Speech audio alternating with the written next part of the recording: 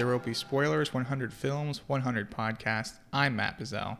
And I'm Buddy Boy, Ethan Knight. And before we dive headlong into this episode, which is number 80 on AFI's Top 100 list, 1960's The Apartment. Before we do that, I do want to take a moment to apologize and simultaneously thank everyone for being patient, for waiting for this episode to come out. This should come out sometime Wednesday evening or night, depending on your time zone. We had mentioned that there'd be a delay because we were out and about. Ethan and I were either receiving family or traveling or working on things. We have kind of crazy schedules. Or both, all three. Or all of the above, right? But now we're going to be... It's that time of the year. It's that most wonderful time of the year, academic summer, in which teachers have to scramble to get all their other obligations finished before they can start teaching summer classes. Right. Cram as much tiny vacation time into the short amount of time we have before we have to start actually working again. Yeah, but since we are back to that more regular schedule, we don't plan on being off anymore. But I just wanted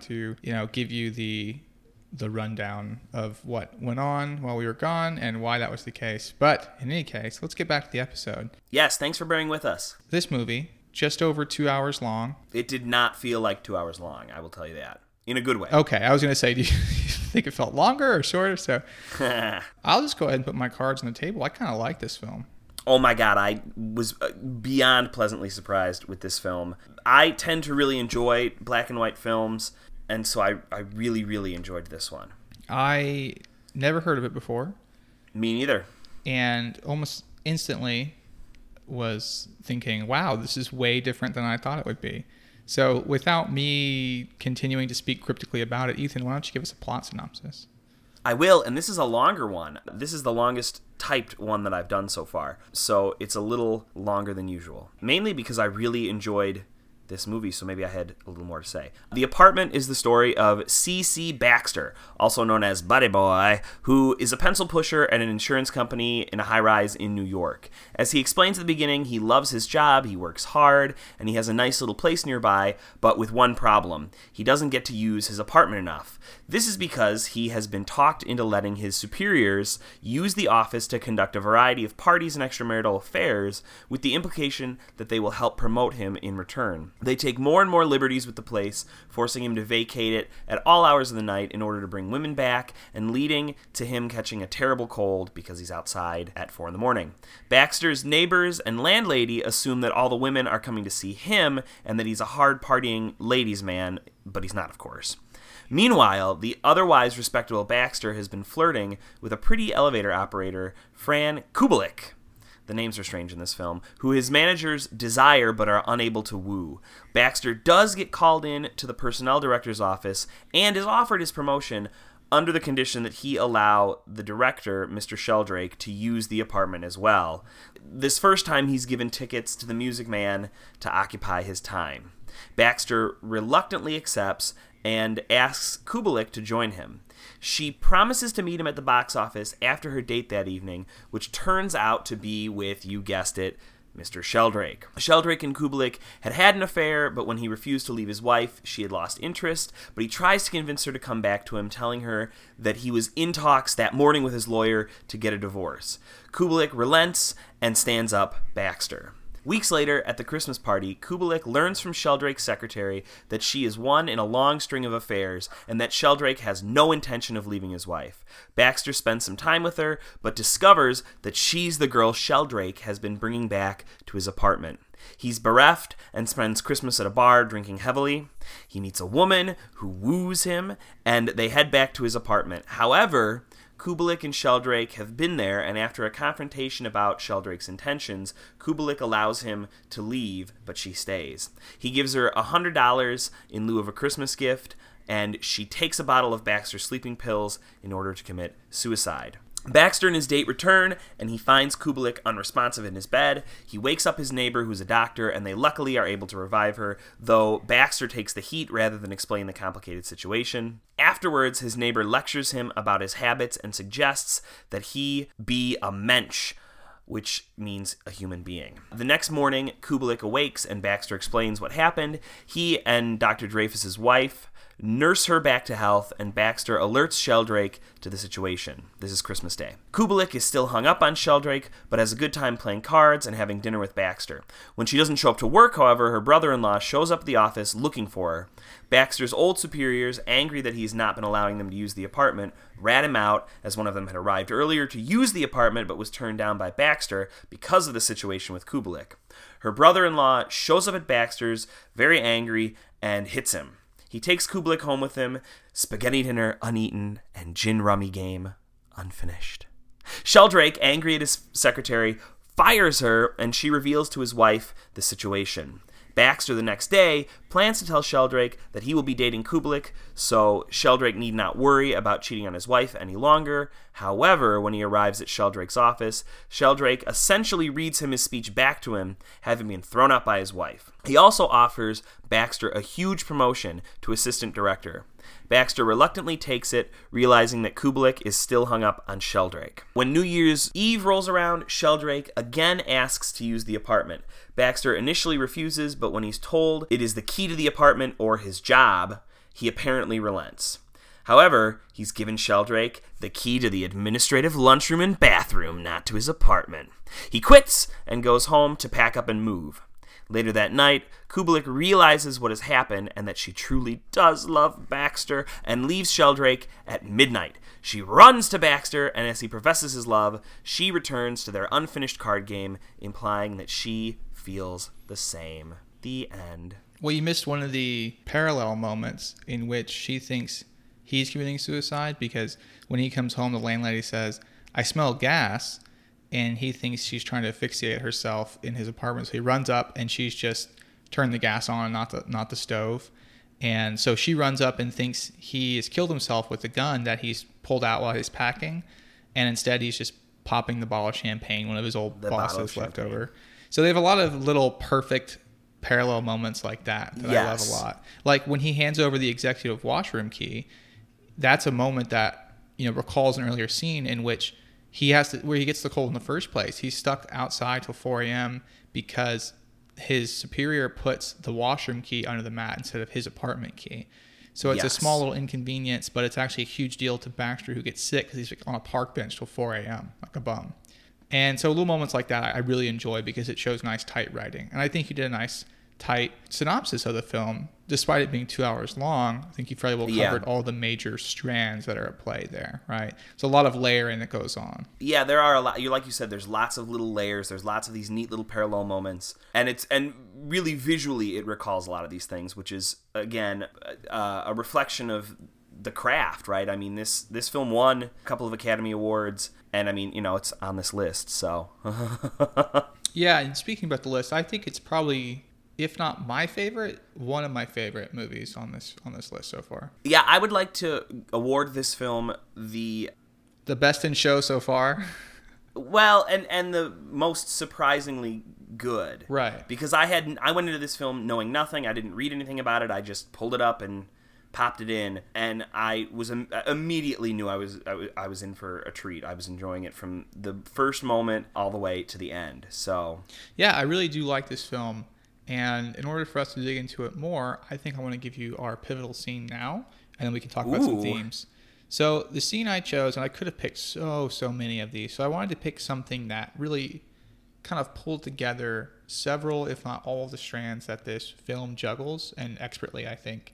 So the scene I picked is where Baxter is talking to Fran about his own attempted suicide, because she is ruminating on takers and those that get took. Yes. And so why don't we just listen to this first, and we'll come back. Very curious. I could only find 3.5 pair. Well, things are a little disorganized around here. I'd say. What's a tennis racket doing in the kitchen? Tennis racket? Oh, I remember. I was cooking myself an Italian dinner. I used it to strain the spaghetti. Why not? As a matter of fact, I'm a pretty good cook. Only I'm a lousy housekeeper. Yes, you are. When I was straightening up the couch, you know what I found? Huh? 6 hairpins, a lipstick, a pair of false eyelashes, and a swizzle stick from the Stork Club. It's just that I'm the kind of guy who can't say no. I don't mean to girls. I mean, I mean to someone like Mr. Sheldrake. I guess so. I know so. He's a taker. What? Some people take, some people get took. And they know they're getting took, and there's nothing they can do about it. Well, I wouldn't say that. What would you like to have for dinner, huh? Hey, onion soup and canned asparagus. I really should be getting home.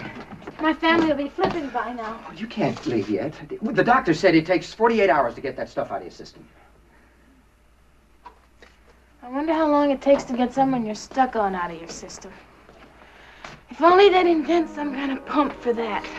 I know how you feel, Miss Kubelik. You think it's the end of the world, but it's not.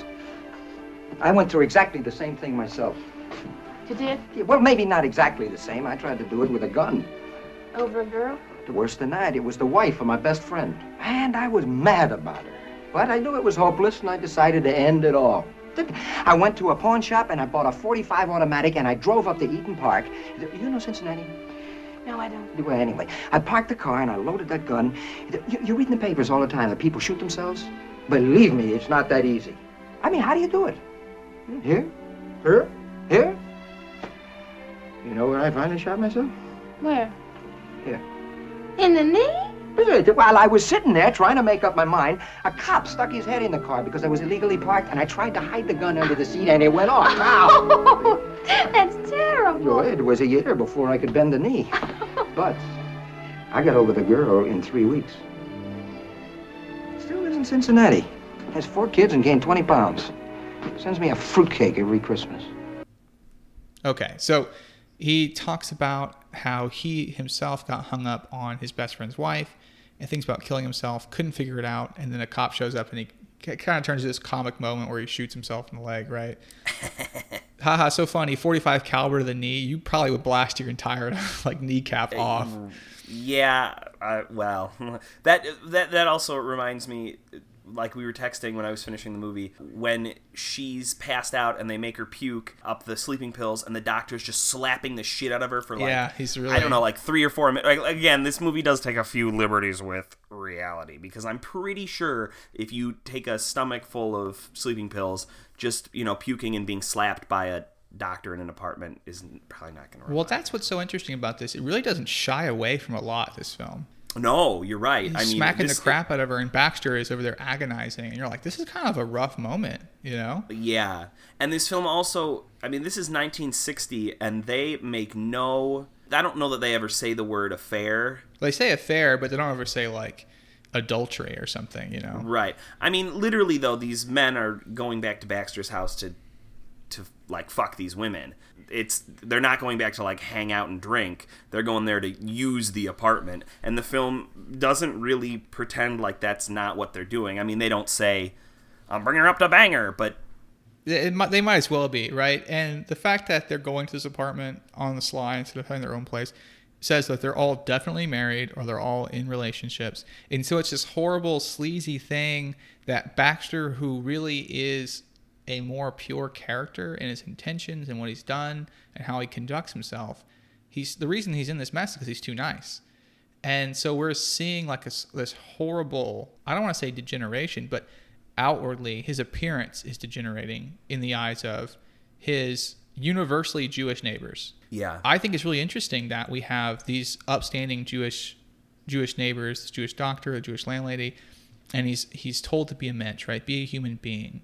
And so if I could just fall into my thesis all fancy, spit it out. What we're seeing here is that something is at odds with being a human being and the position Baxter is in. So we have this consumerist corporate America, and that's built to turn people into takers, right? Reduction of the human being, no longer a mensch, now you're a taker.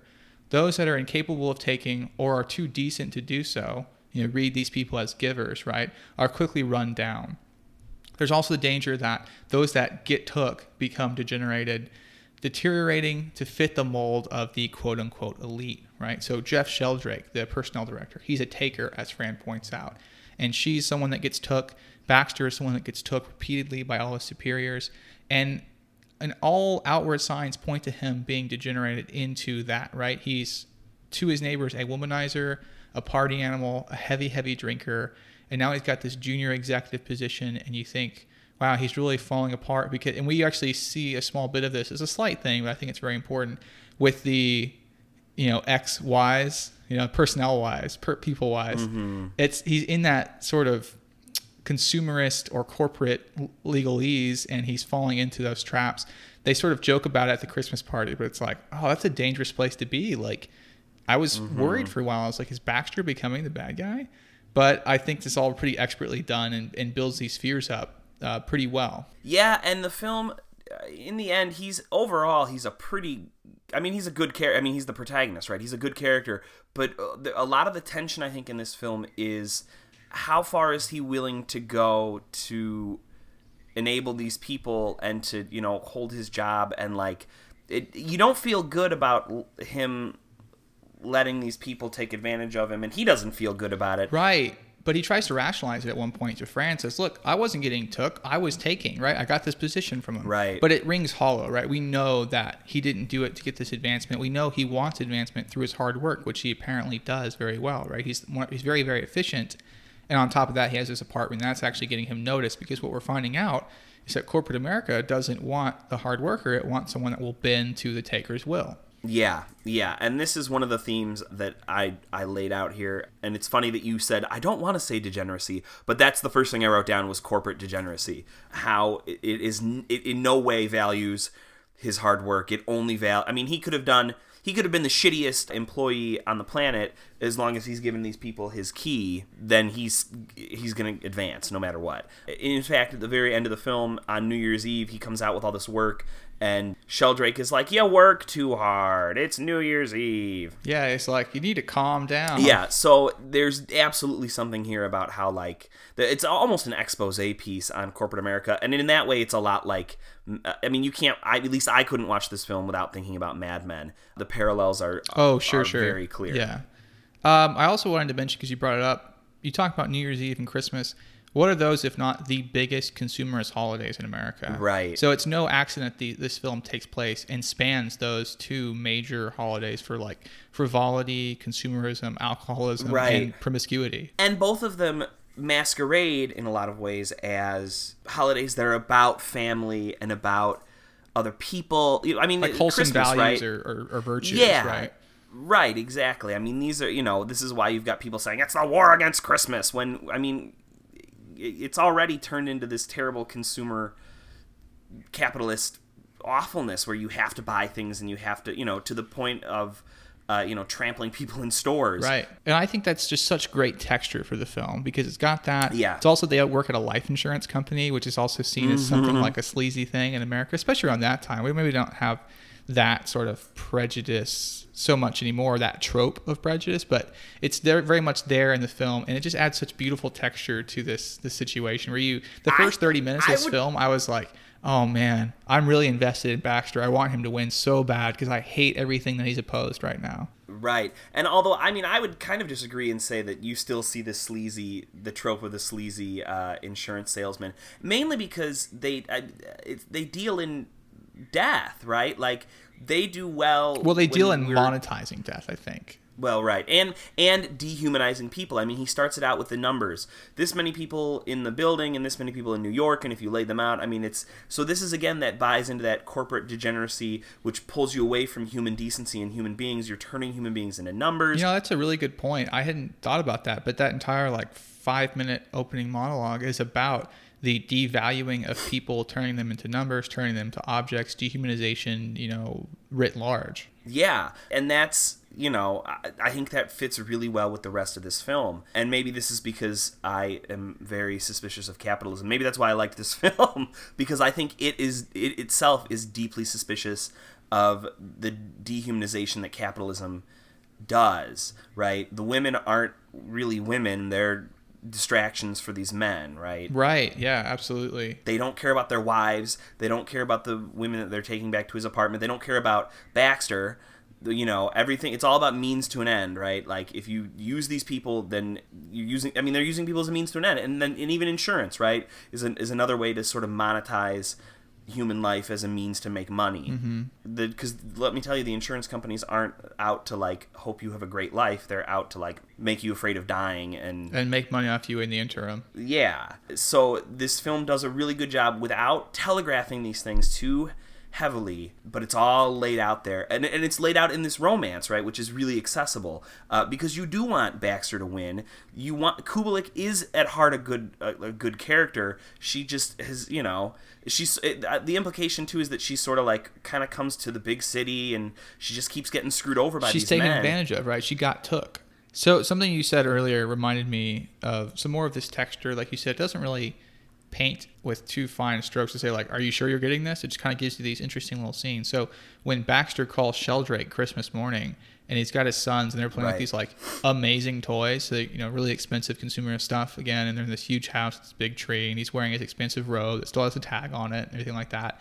And he talks about one of the sons saying, well, see if we put a fly in there and see if we can get it to land safely, or put two flies in it and see if they propagate.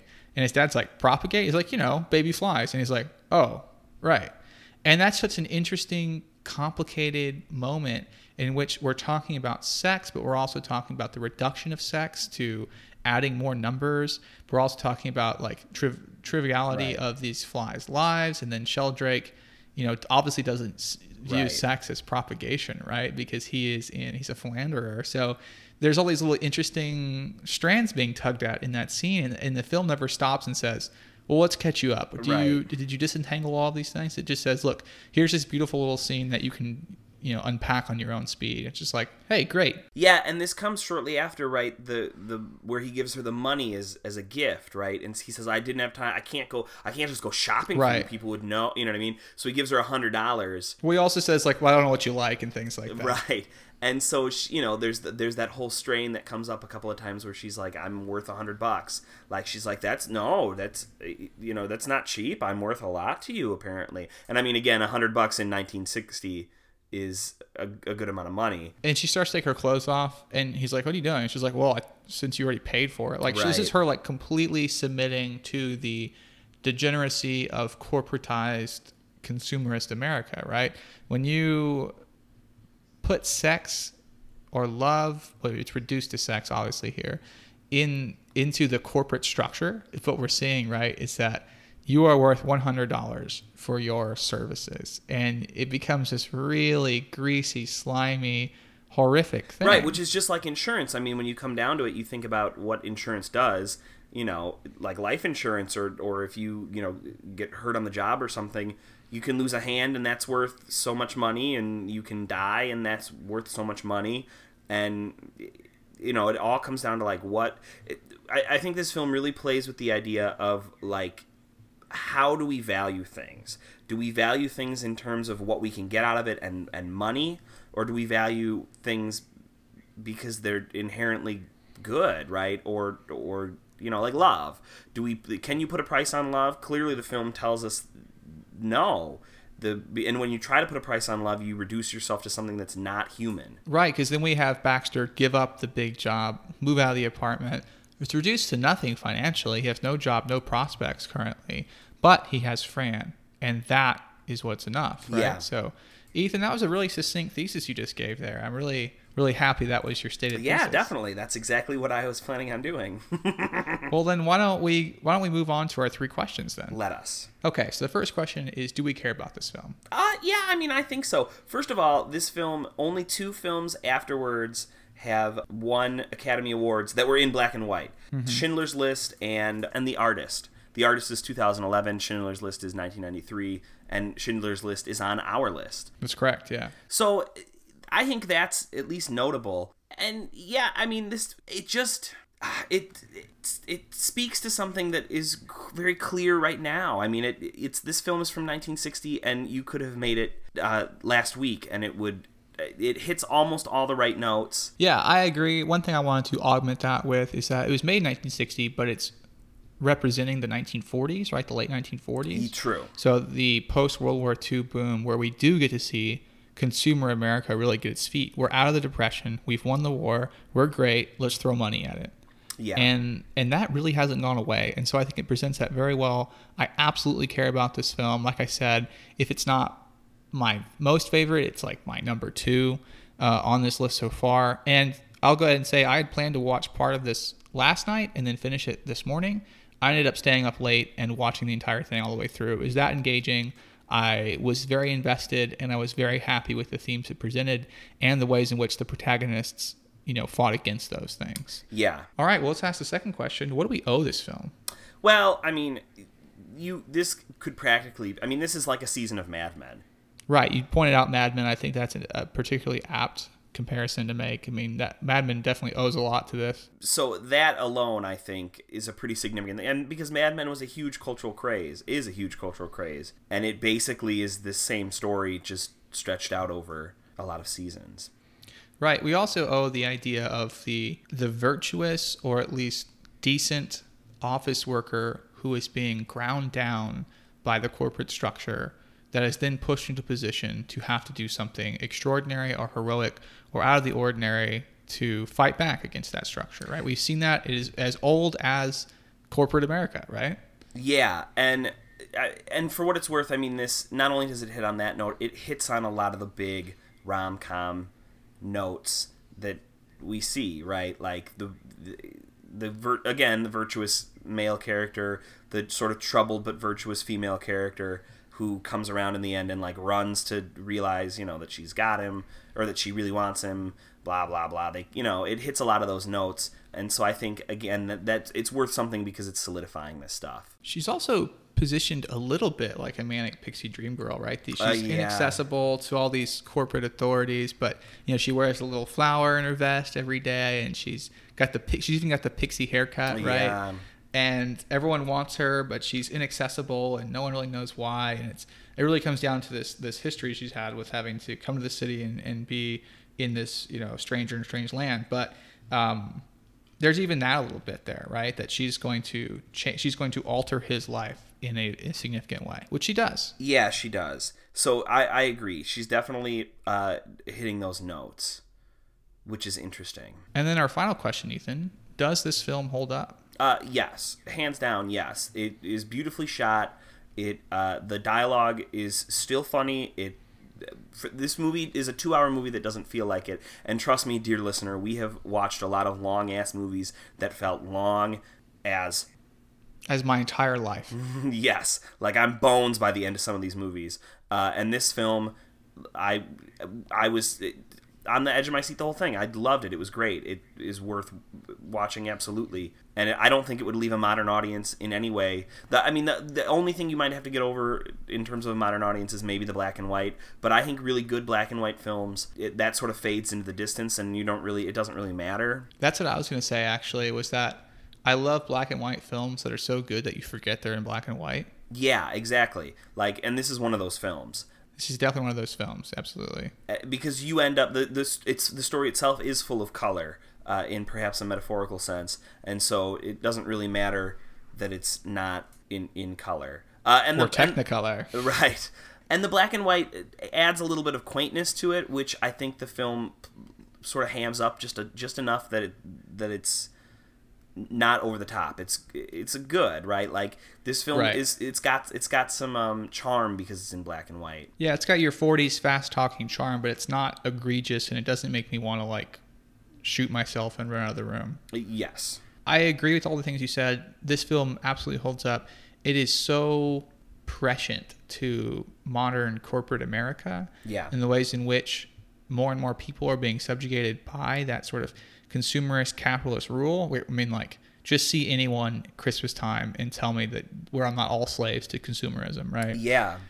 And one of my favorite scenes very early on in the film is he finally gets home from that long night at work and gets his TV dinner, heats it up, and sits on the couch, and he's like, I just want to watch some TV, eat my dinner, and go to bed. Who hasn't been there? And they're like, all right, we're going to show you this movie with all these famous actors in it. But first, a word from our sponsor. And it's again, corporate, consumer, advertising. And he's like, but now, without further ado, here it is, a message from our ultimate advertiser. It just gives up and goes to bed, which is this is so, everyone's been there, everyone understands that. And that feeling is so real. I think this absolutely holds up. Yeah, very well. And I would even say, too, that from a feminist perspective, the female characters they don't feel like caricatures. I mean, certainly there are a few issues here and there, but, these aren't completely flat female characters. Right, I would say with the exception of the, lacking a better term, the floozies that the businessmen, the uppers, take home. But Fran is a good character. She's complicated. She's got a lot of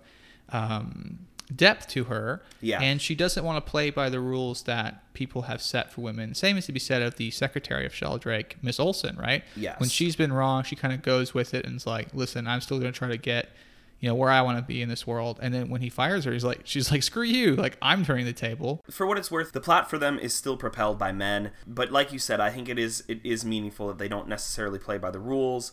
Fran is a little more androgynous, so there is some pushback against traditional stuff. And I would say that it feels on the more progressive side than some of the other films we've seen. And some films that come out today. So there's that. Yeah, and with that, I think we'll bring this episode to a close. And before we do, I want to mention what we have coming up, sort of what's loaded into the chamber, right? We have, next time we're back here on iTunes, SoundCloud, well, shortly to be not SoundCloud. We're in the transitional period of that. And we'll say more about that when we have that been completed. But next time, we will be watching 1969's number 79 on the AFI's Top 100 list, The Wild Bunch.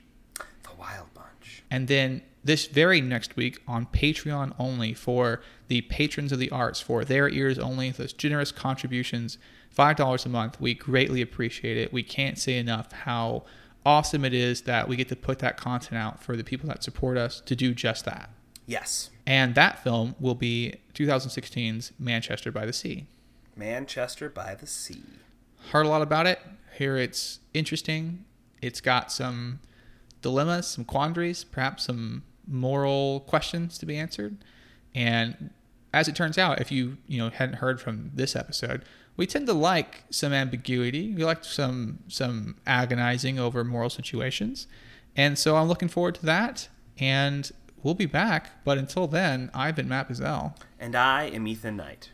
And there will be spoilers. There will be spoilers. There Will Be Spoilers is hosted by Matt Bazell and me, Ethan Knight. It's produced each week by Matt Bazell. Our artwork is by Becca Knight. You can find her on Twitter at Becca the Knight. Our great music was produced and created by the mysterious Breakmaster Cylinder. You can check him out all over the internet. You can always find us on Twitter at SpoilersCast, and you can find us on Patreon if you would like to support us for only $5 a month, also at patreon.com/SpoilersCast. Our email continues to be spoilerscast@gmail.com, so send us some complaints, hate mail, and maybe a compliment or two. Remember, please subscribe to us on SoundCloud, iTunes, or Stitcher, and we would really appreciate it if you would rate and review us on iTunes. It really helps. Thank you so much. I expect to find you here. Why not? I sent him back. That's all I said I'd do. They didn't get very far. I figured. What are your plans? Drift around down here. Try to stay out of jail. Well, me and the boys here, we got some work to do. You want to come along? It ain't like it used to be, but it'll do.